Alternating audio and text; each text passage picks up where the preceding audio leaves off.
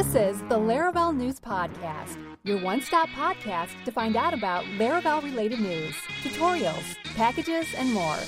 Here are your hosts, Jake Bennett and Michael Dyrynda.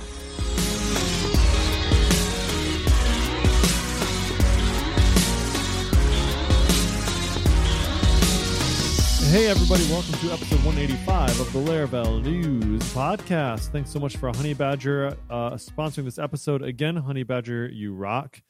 Honeybadger is error monitoring and tracking for all of your Laravel projects, as well as any other projects you might have going on. So definitely give them a check out. We'll be talking about them a little bit later in the show. Michael, how's it going, my friend? Going well. We're getting another wave of summer. It's quite hot today. Ooh. Comes and goes. Nice. Comes and goes. Nice. Yeah, it's the last show we had was a really, really big one because we were catching up on all the things that we missed while we were over the Christmas break. So this one's a little bit shorter, but just as exciting. Lots of cool stuff. And actually in this episode, I don't believe we have, no, never mind. We do. We have some really exciting news, but before we get to the really exciting news, we have some just semi-exciting news. So let's start with the semi-exciting news, shall we? 9.49. I'll go ahead and jump on that one. So Laravel 9.49 has been released. This was on February 1st. We've got a couple items here. Support for casting an array of enums, CLI prompts, and more. There was also, during this week, most of the Laracon team or Laravel team was at Laracon EU last week. So that was cool. Laracon EU went off really well. I need to get a chance to watch some of those videos. I know I was checking some of the live stream stuff as it was kind of going on and seeing people tweeting about stuff on Twitter, but I haven't gotten a chance to look at any of the videos yet. So anyway, enough of that. We have got support for casting collections or arrays of enums. So Ralph J. Schmidt contributed support for casting arrays of enums. And so what this is in your models, you have the casts. And what you have to do here is you say as enum class. You kind of have to look at it in the code here, but you have a status. You name your column, right, and then arrow, and then typically where you'd put your cast over there, you have to put sort of a combination of casts things. You have to put as enum collection class, and then you concatenate that with the enum class that you actually want to cast that to. And then they also have an array version where instead of as enum collection, you just have as enum array object. And then you can grab the class after that. So there is documentation on this as well. So you can see it in the documentation on the Laravel docs. So you want to check that out. We have Jess Acha contributing the ability to automatically prompt the user for missing command arguments instead of returning an error.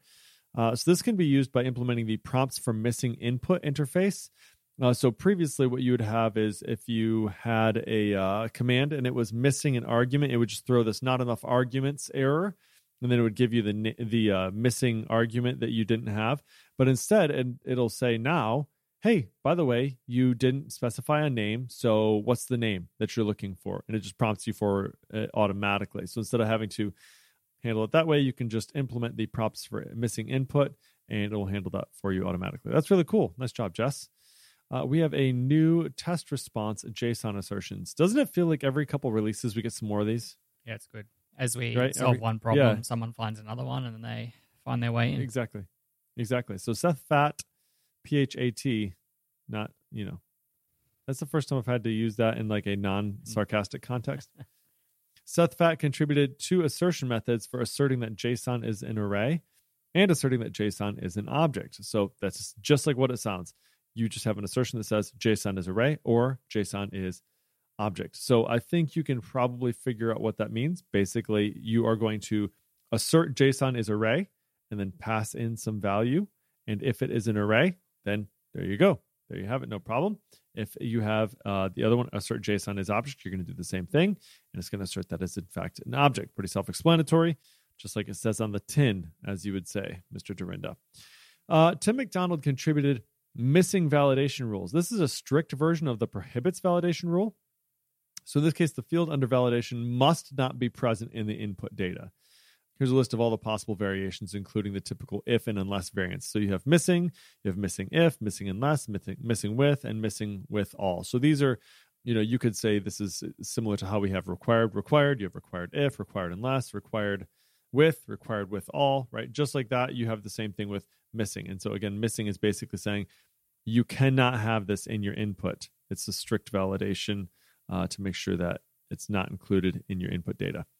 All right, we also have Wendell Adriel contributing new HTTP response methods for error handling. So in this case, what you can do is you can say response client error, server error, throw if status 403, throw unless status 200. So these are like some syntactic sugar, it looks like. In this case, what it would do is it used to say like response throw, and that's it. And it would just say if you had anything, it would just throw an exception, like anything that's greater than 300, I suppose. But in this case, you can say throw if status and then specify a number, right? So throw if it's a 500, right? Only throw in the case that the status that you get back is a 500. You can also do a callable there. So instead of specifying a specific number, you could pass in a callable. You can also have a throw unless status, which is obviously going to do the opposite. If it's not a 200, throw unless status 200, specifying must be a 200. If it's not, go ahead and throw an exception.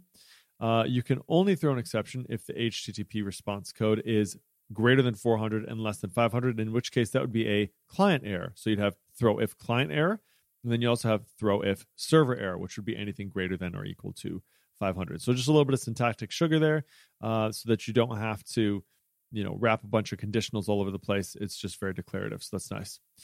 We also have configurable time zone support for queue worker outputs. Matthias Maki contributed a queue.log time zone configuration option so that the queue work can output timestamps in a different time zone than the application default app time zone setting. So the rationale for this addition is that this is already doable for log files using the log facade. So you can say log set time zone, but the work command doesn't use that logging subsystem. Instead, it uses the console output style to write directly back to the standard out and standard file location, or standard error location. So this just basically brings that ability over into queue workers, as well as just basically replicating what we already have in log.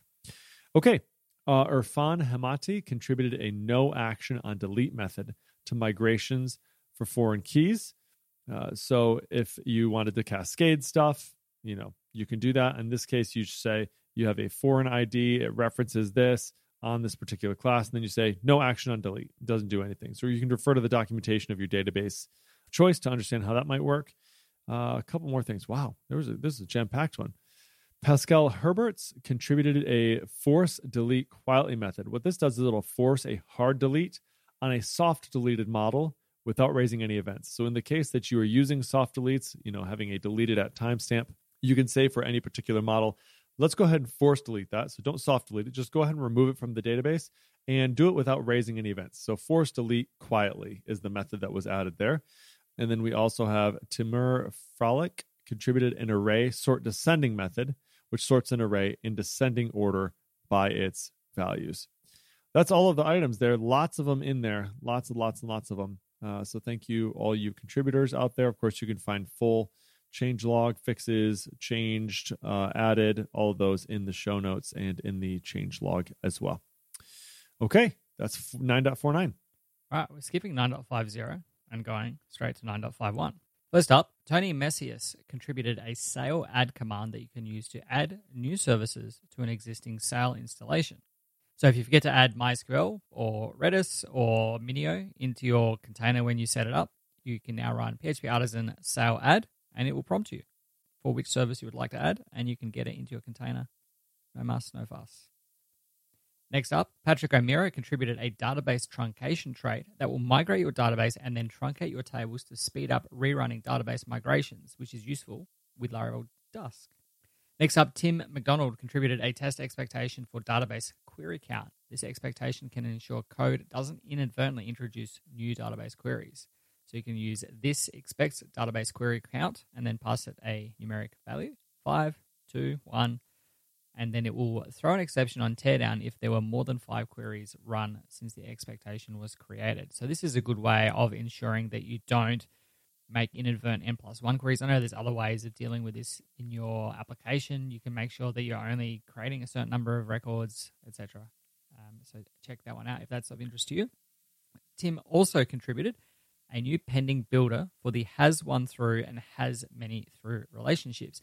If you've ever used these relationships, you, like me, have probably got the arguments the wrong way around, because it's always the opposite way to what you think it is. So if a project has many environments or an environment has many deployments, you can now use this through this arrow environments, right, as your parameter, and then you can chain has on, and then you can use a closure to pass in the environment. And the good thing about this is that you don't have to worry about remembering the model name or the table name or anything like that. You can just defer to the existing relationship methods that you already have on your models. This also works for has one through. So if you have a mechanic has one car and a car has one owner, you can do this through and pass it this car as the relationship, then chain on has, and then you can nest the thing, the car owner in the closure there. Difficult to explain, very easy when you look at it, and it's certainly a nice, having the pending object there to be able to build these up in a more sort of streamlined, readable way than having to remember the argument order and all of that kind of stuff. So definitely check that out if you haven't seen it already. Next up, James Brooks contributed URI templates to the Laravel HTTP client, which uses the Guzzle HTTP URI templates package under the hood. So this allows you to say HTTP : with URL parameters and pass a key value array of parameters and their values, and then arrow get. And then you can use the syntax in the get of using curly braces and symbols to denote these are optional parameters, these are certain things, and then it will handle kind of putting all that stuff in there for you. So you can do this, variables, data sets, etc., etc. But that is it. It's like sprintf, right? Right. Yep, sprintf for your query parameters. So it's just a nicer way to kind of say these things might change, but the format of that URL will be the same. Typically more useful, I suppose, when you're hitting external APIs. Obviously, if you're hitting routes within your application, you'd probably just use the route helper anyway. But that is it for... That did actually include both Laravel 9.50 and 9.51. So we'll have links to all of that in the show notes. Some good additions there. Very nice. Very nice indeed. Okay, so now we've got the big news, and we could probably talk about this a little bit together. But the big news is that Laravel 10 is now released. So this happened yesterday, February 14th. Laravel 10 is now released. It includes a couple things that you're going to want to know about. So let's first talk about the Laravel release schedule. So previous to Laravel 9, major framework versions were released twice a year, 2 times a year, every 6 months about. But starting with Laravel 9, the core team decided that we're going to go to an annual schedule. So they shipped Laravel 9 in February of 2022 instead of the originally planned September of 2021. And some of the reasoning is that Laravel uses a lot of community-driven packages, 9 different Symfony components for a lot of features within the framework. So at that point, Symfony 6 was due for release in November, and they chose to delay the 9.0 release until that time, right? So that allowed them to upgrade the underlying Symfony components to 6.0 without being forced to wait until September to perform the upgrade. So the schedule moving forward is that Laravel 9 was released February 8th, 2022. Laravel 10 is released February 14th, 2023. Laravel 11 will be released in the first quarter of 2024. So what does that mean for you? Laravel 9 is going to continue to get bug fixes until August of 2023, and security fixes until February of 2024. Laravel 10 bug fixes will happen until August 6th of 2024, and then security fixes until February of 2025. So that makes this a little bit easier. I think also, is it Matt Stauffer has laravelversions.com or something like that? Yeah, what is that? Laravelversions.com. Yeah, it's laravelversions.com, and that basically shows you all of this information, right? Because you're going to forget about this, and you're not going to remember where it's actually stored at. So similar to how we have like PHP versions where you can check and see, hey, what PHP versions have support for how long or whatever. Laravel versions has all of that stuff out there for bug security fixes only, end of life, or future releases. And so all of that is listed on laravelversions.com, no dash, just laravelversions.com. And that's also multilingual in case you don't speak English, which is fine too. Okay. So that's the schedule. So Laravel 10 also drops support for PHP 8.0. So in Laravel 10, the minimum required version is PHP 8.1. So tonight, I just installed PHP 8.2 on 3 or 4 of our servers, getting ready to upgrade to Laravel 10. So we've got a bunch of stuff. We were making sure that everything was going to be compatible with 8.2. And then after we're compatible with 8.2, then we're going to shift everything to Laravel 10. So that is the minimum required version is 8.1. You can browse the comparison between master and 9.x, but you can expect to see PHP 8.1 features used in the framework, such as things like read-only properties. So some of the interesting things that allows is now going to be straight in the framework, which is cool. Laravel Pennant was a package that was created by the Laravel team. This ships with Laravel 10, and it provides feature flags for your applications. So these enable you to incrementally roll out new application features. So if you're ever on like your banking website and they say like, hey, check out our new dashboard, right? And you click through, or maybe GitHub says, hey, do you want to enroll in this beta feature and be one of our testers and that sort of stuff, right? Or you want to A/B test a new interface design. All of those things are very much right in the vein of what Laravel Pennant hopes to accomplish. So Pennant, flag, you get the idea, feature flags. So it's the latest in the lineup of official packages provided by the core team. And now we have a well-built and well-tested and well-maintained package that provides us with some great functionality. There was also this process layer for Laravel. This is really interesting. I think Tim McDonald worked on this one. It makes testing and running CLI processes a dream to work with. So we're not talking about PHP Artisan here, right? We're talking about if you were to run like ls to list a bunch of items on your command line. That's kind of what we're talking about here. So you have Illuminate support facades process, you call run, and then you just pass in a command that you want to run straight on the command line. Then there is a bunch of things that you can do with that. So you can say, was the result successful? Did it fail? What was the exit code? What was the output? Was there any error output? Throw if. So think like the HTTP, all of the fluent interface that provides you, but now you have like that for running commands on the command line using this process layer. So you have fluent methods built to, fluent process methods to build a process instance before running it. So you can build it all up before you call run on it. You can process output handling as it's received. So if you were going to receive multiple things, you can say, as soon as you get back the first thing, let me see it. It has asynchronous processing. There's process pools, so you can spool up a bunch of things that are going to work together. The really nice thing about this, which is very difficult to do in the past, is how do you test something like this? How exactly do you do that?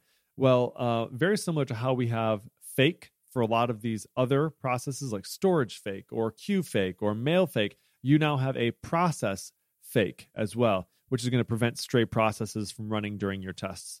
So testing these processes has never been easier. Looks really, really solid. In Laravel 10, something we've talked about previously on the show actually is that Laravel 10, the application skeleton code will have native type declarations. So any code in userland that's generated by the framework, so when you call PHP Artisan make, those things are going to have type hints and return types. And because Laravel is now dropping support for anything less than 8.0, it's going to work throughout all your code. The article that we have on the site that we've talked about previously discusses the caveats around this approach. And I think it's really going to add a lot. I think these adding types is going to help projects in the future.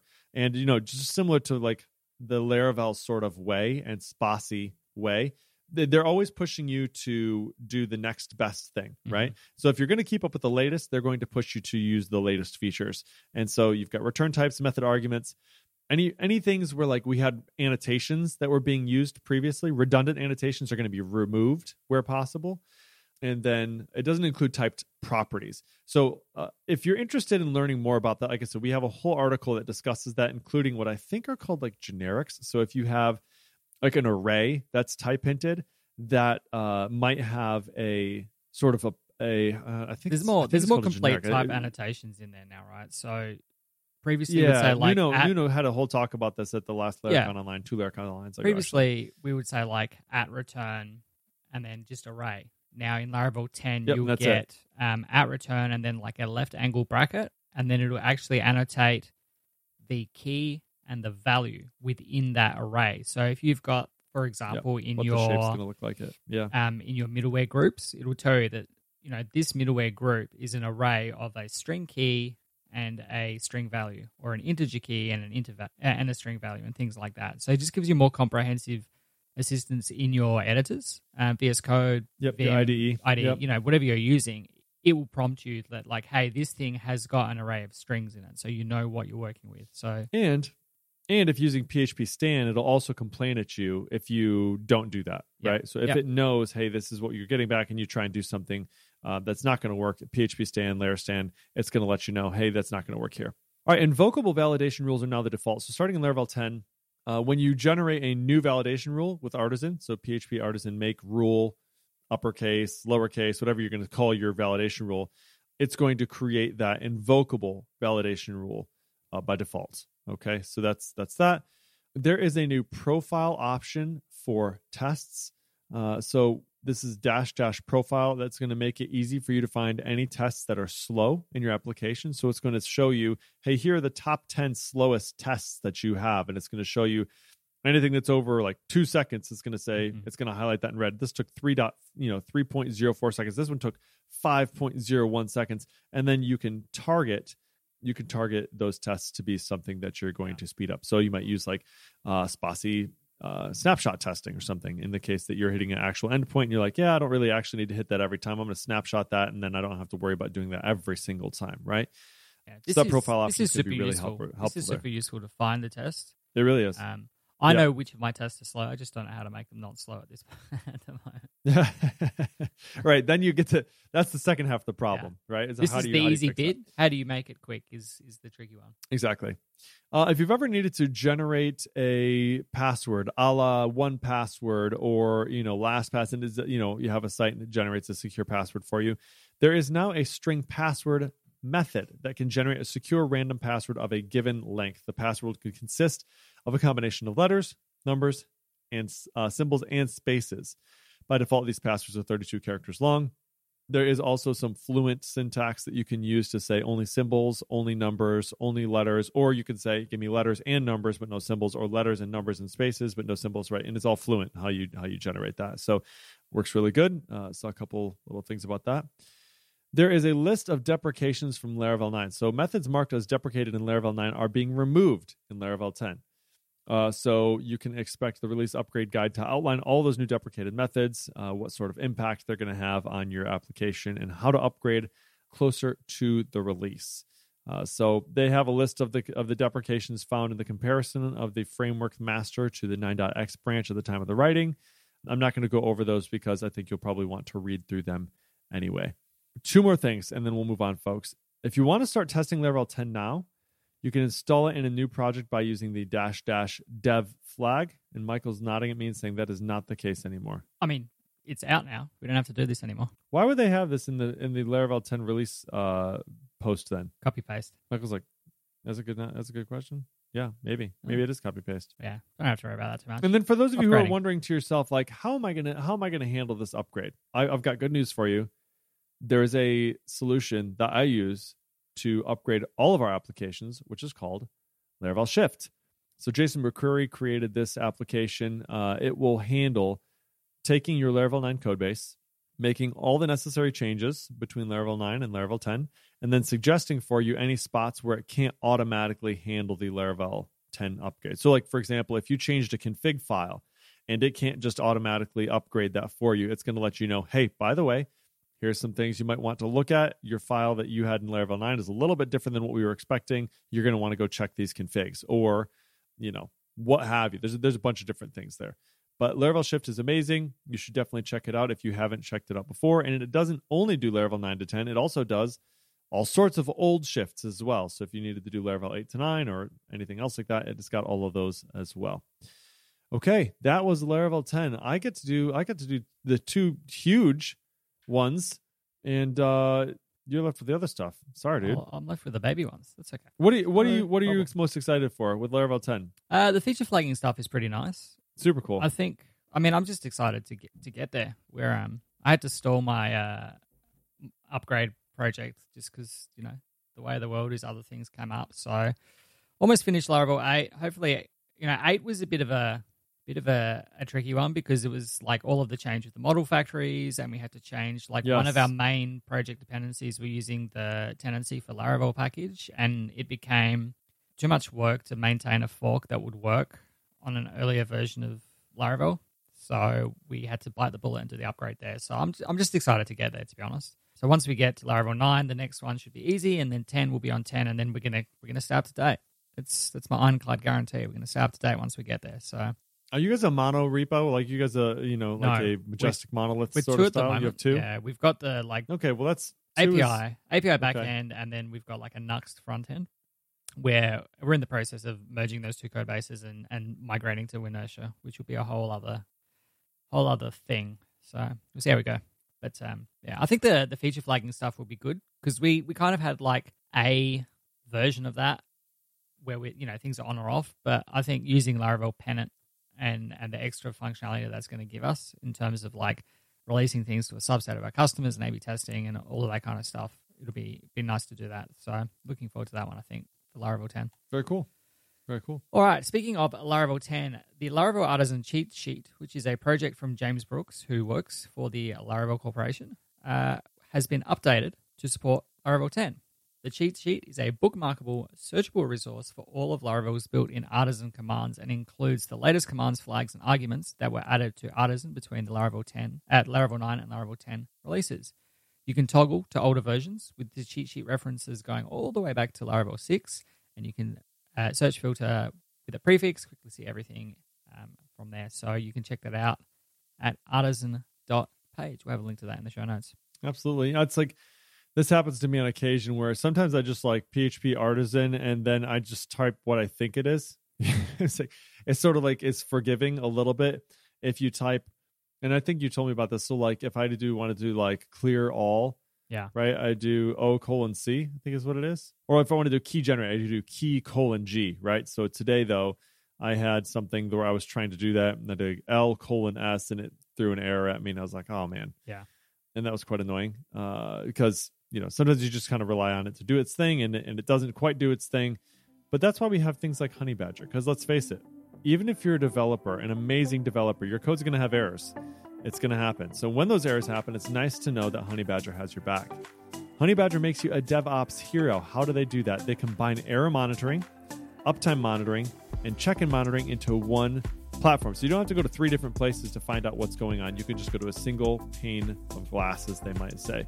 They send you alerts in real time with all the context that you need to see what's causing the error, whether you're using Slack, whether you're using email, whether you're using Teams even maybe, all of that good stuff, so you can quickly fix the error and get on with your day. The included uptime and cron monitoring also lets you know when your external services are having issues, not just your code, but the external services that you're using, or if your background jobs go missing or are silently failing. So go to honeybadger.io, you'll discover how Star, Josh, and Ben created a 100% bootstrapped monitoring solution. Why do we include that every single time we talk about that they're bootstrapped? The reason why this is important is because they're self-funded, it means they only answer to you, the developer. They don't have to try and hockey stick this thing to please some venture capital overlord. They are responsible to you, the developers who are using their products. So check them out, honeybadger.io. Thanks so much, Honeybadger, for sponsoring the show. Thank you, Honeybadger. So yeah, I said I was most looking forward to the feature flagging stuff that's coming in Laravel 10, and we're going to talk more about that now. Laravel Pennant is a package created by the Laravel team that will arrive, or has arrived, with Laravel 10 that provides feature flags for your applications. Feature flags enable you to incrementally roll out new application features with confidence, A/B test new interface designs, complement a trunk-based development strategy, and much more. If you don't know what a trunk-based development strategy is, that's where you're basically getting your code out into master, right? Write your feature, merge to master, ship it. Write your feature, merge to master, ship it. And then you turn these things off using feature flags so they're in master and they can just be turned on whenever you need to at a moment's notice. Flick of the switch in your env file, whatever. The package is the latest in a lineup of official packages provided by the core team and means that we now have a well-built and well-tested package that provides us with some great functionality. Breaking down the package's features, we can look into what the package gives us. First up, you can create new features by simply defining them in your app service provider. So you would do a feature : define, give it a name as the first parameter, and then a closure as the second parameter, which then will determine true or false whether or not that feature is available.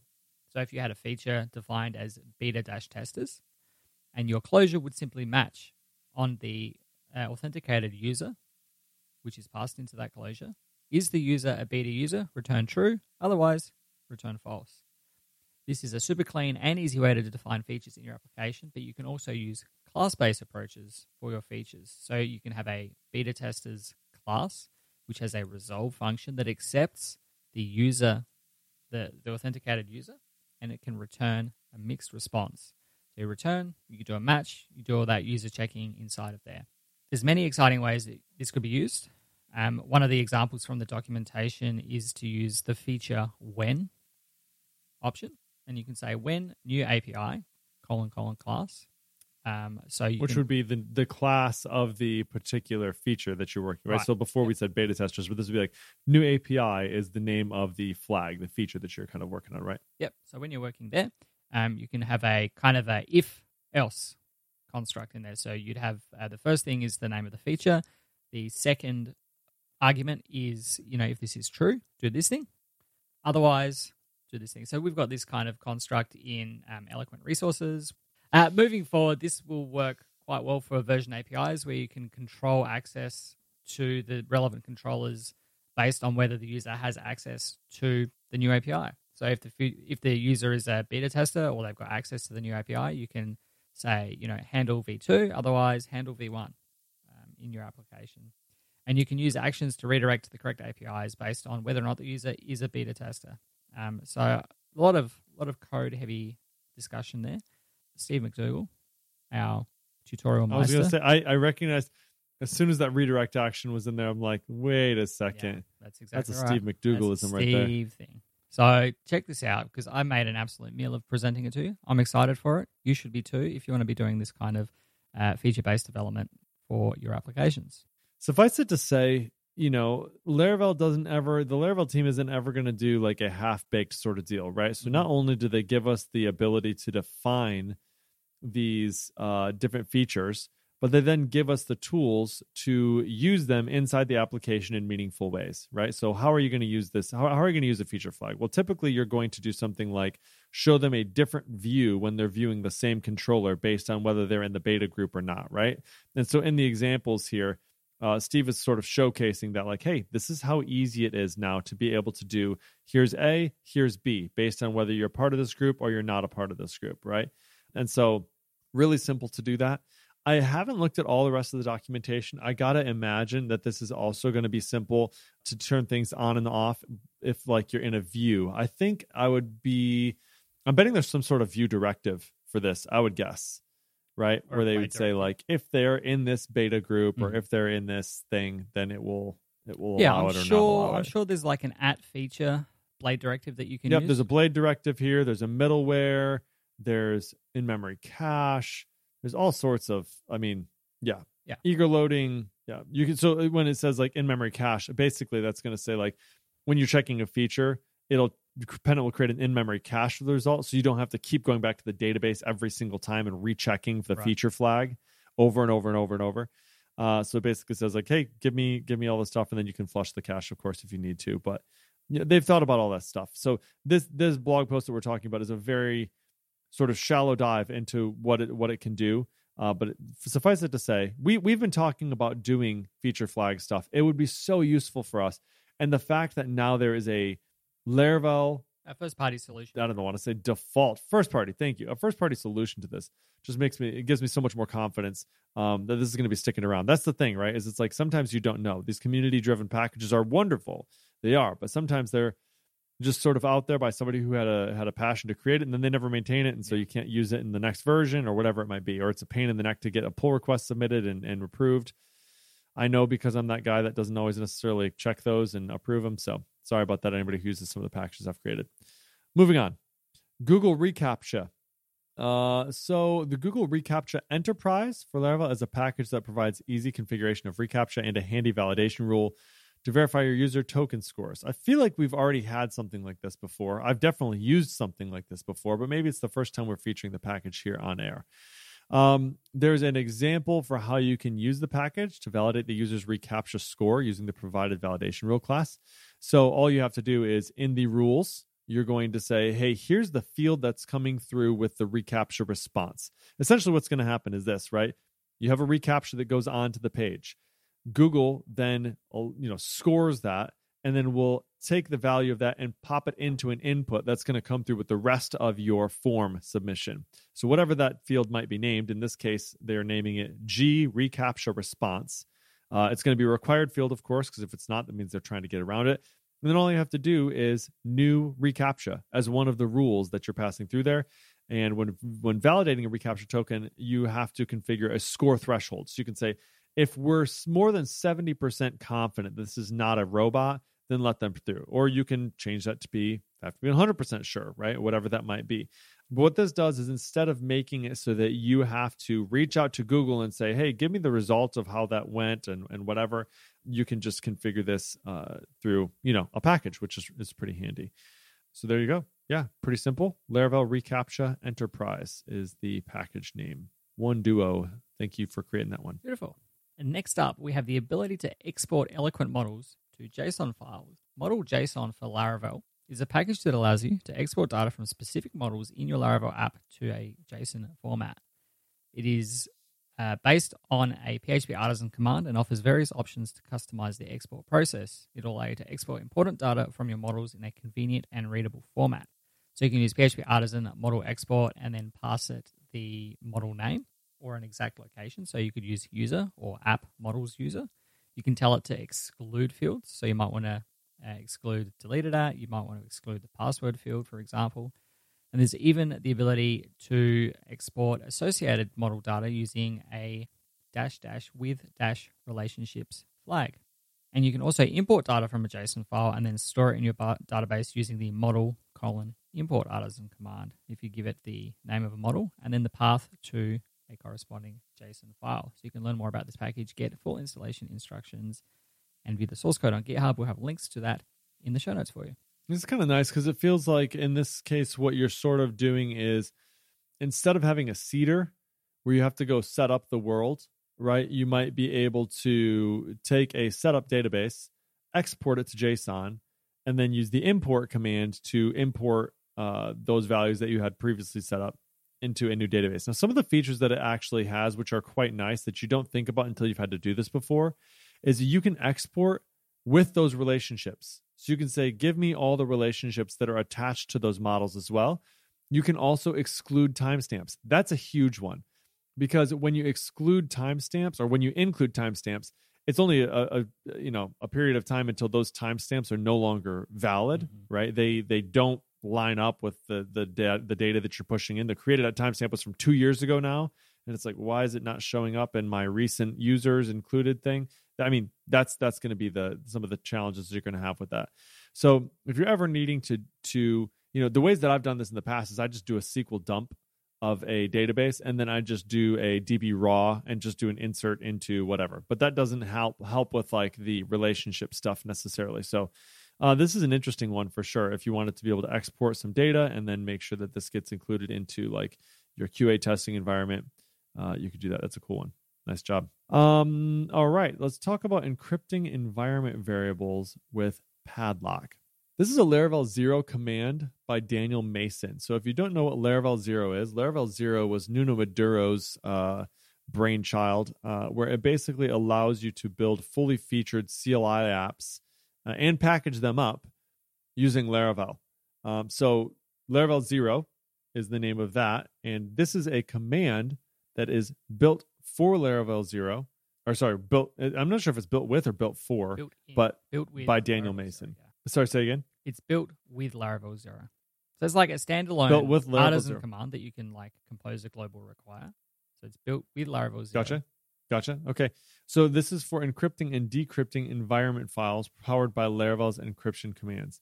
And because it's installed globally via Composer, you can use it to encrypt files in the current working directory for any project. So they have an example command for decrypting the files that you encrypt. What's neat about this package is it's globally available, but it uses the Laravel framework commands under the hood. So, you might ask yourself, why would I need this, right? We already have the ability to encrypt and decrypt environment variables in Laravel, right? That was released in Laravel 9. That's something we talked about on the show. You can have a env.dev, and then if somebody has the special key, you can decrypt it, and it'll say, okay, take env.dev and just drop it into env for you, right? You can do that, which is great. But not everybody has the wonderful world of being able to work with only Laravel framework. And yeah, Michael's waving his hand, right? Well, not a current version. So this means you can use this. Yeah, right. You can use this tool to encrypt non-Laravel or even non-PHP, or non-Laravel or old Laravel or non-PHP environment files even, right? So you could use the Python file or the Go file or whatever, or a Go environment, right? So you can get started by installing this using Composer Global Require, FIDUM, FIDUM/padlock. And so basically creating that, pulling all that power over from Laravel 9 with those encryption and decryption commands that were created to allow you to use this anywhere in your system for any of your applications, regardless of if you're able to use the latest versions of Laravel or not. So nice job on that, Daniel. That's fun. All right. Tutorial time. 3 this week. 3 tutorials for your reading pleasure. The first one is from our illustrious leader, Eric Barnes, and this is going to teach you how to impersonate users in your Laravel application. This is always good. Like if users come to you and they report a problem, right? What they usually do, if you're lucky, is they'll send you a screenshot of something. But you want to look at the console or you want to see like what HTTP request failed or whatever. So by impersonating your users, you can log into them within your application and then see what they see, reproduce what they've done, and then you can get your fixes out. So this is going to teach you how to do that, and then how to get back out of that with that impersonated user back to your admin account. And the next two that we have are from Steve McDougall. The first one is testing JSON API endpoints with PES.PHP, and it is based on his previous tutorial on effective eloquent multi-path tutorial. And last one, getting started with PHP Insights, which is PHP Insights is a composer package created by Nuno Maduro, which is a fantastic tool to get started with analyzing the code quality of your PHP applications. So it will tell you about code complexity, how much of your code is made up of comments, classes, functions, globals. Talks about architecture, how many classes, interfaces, globals, traits you've got, and then sort of scores your application using these metrics to give you an understanding of your code. You can put this into your CI and sort of, if you see a degradation, you can kind of fail the builds and say, this is not happening or is happening or whatever. So definitely check that out if you want to get some overview into the quality, in quotes, of your applications. And all it's going to do is like if it falls below a certain point, my tests just fail and it says, get your crap together. That's all it says. Doesn't make any suggestions. It's just like, guys, what is going on here? The code quality failed. Hey, I was going to tell you as well. I know that like in this tutorial that Eric Barnes has, which yes, our fearless leader, he's amazing. Love it. I'm trying to make sure I understand here. Okay. This says, so he's talking about Laravel Nova, right? He says one of the neat features of Laravel Nova is the ability to impersonate users right from the control panel, which is correct. Mm-hmm. You can impersonate people in Laravel Nova with no package. It's not needed. But what he's saying is, hey, Laravel Nova can do that. How can I do that outside of Laravel Nova, right? How can I do that just in a regular Laravel application? I think is what he's saying. Yep. Right? Does Laravel Nova also provide you the ability to, like, if you say impersonate, does it only let you impersonate them in Nova, or does it also let you impersonate them in the application? No, you can impersonate them in the application. Okay, I didn't know if there was a reason why he had this instead of the Laravel Nova one, or well, he's saying if you're not using Laravel Nova, he's saying if you're not using Laravel Nova at all, this is how to do it. I think that was the hiccup for me, as I was thinking in my head, why would anybody not be using Laravel Nova? I gotcha. I mean, if you don't use Laravel Nova, you don't use Laravel Nova. But I mean, it's pretty nice. Yeah. So, it's a good point. So, yeah, you have to set it up yourself and kind of. I mean, if you just used Laravel Nova to say, hey, just give me a listing of the users so I can do an impersonation on them, that would be sure. You could save yourself the time of having to set this up. You know, but some people are just learning. Some people are That's true. It's all right. totally true. It's all right for I you and shouldn't me. Our assume. companies pay for it, and That's very it's true. just there. But Yep, you're right. someone's just learning for the first time, or they're putting together a project that they're not making any money from it, but they want something to be able to do that kind of stuff. Then this is a good tutorial to follow. Indeed. How dare I assume that people have Laravel Nova? David Hemphill would be proud. Okay, everybody. Hey, this was episode 185 of the Laravel News Podcast. Thanks so much for hanging out with us. 5 stars on your podcatcher of choice would be awesome if you liked the show. If you didn't, feel free to leave a different rating, or even better, reach out to us on Twitter at Jacob Bennett, at Michael Dorinda, or at Laravel News. We'd love to hear from you. Complaints, comments, future segment suggestions, all those things would be very welcome. And if you'd like to find show notes for this episode, you can find them at podcast.laravel-news.com/185. All right, folks, until next time, we will see you. Bye-bye. Bye.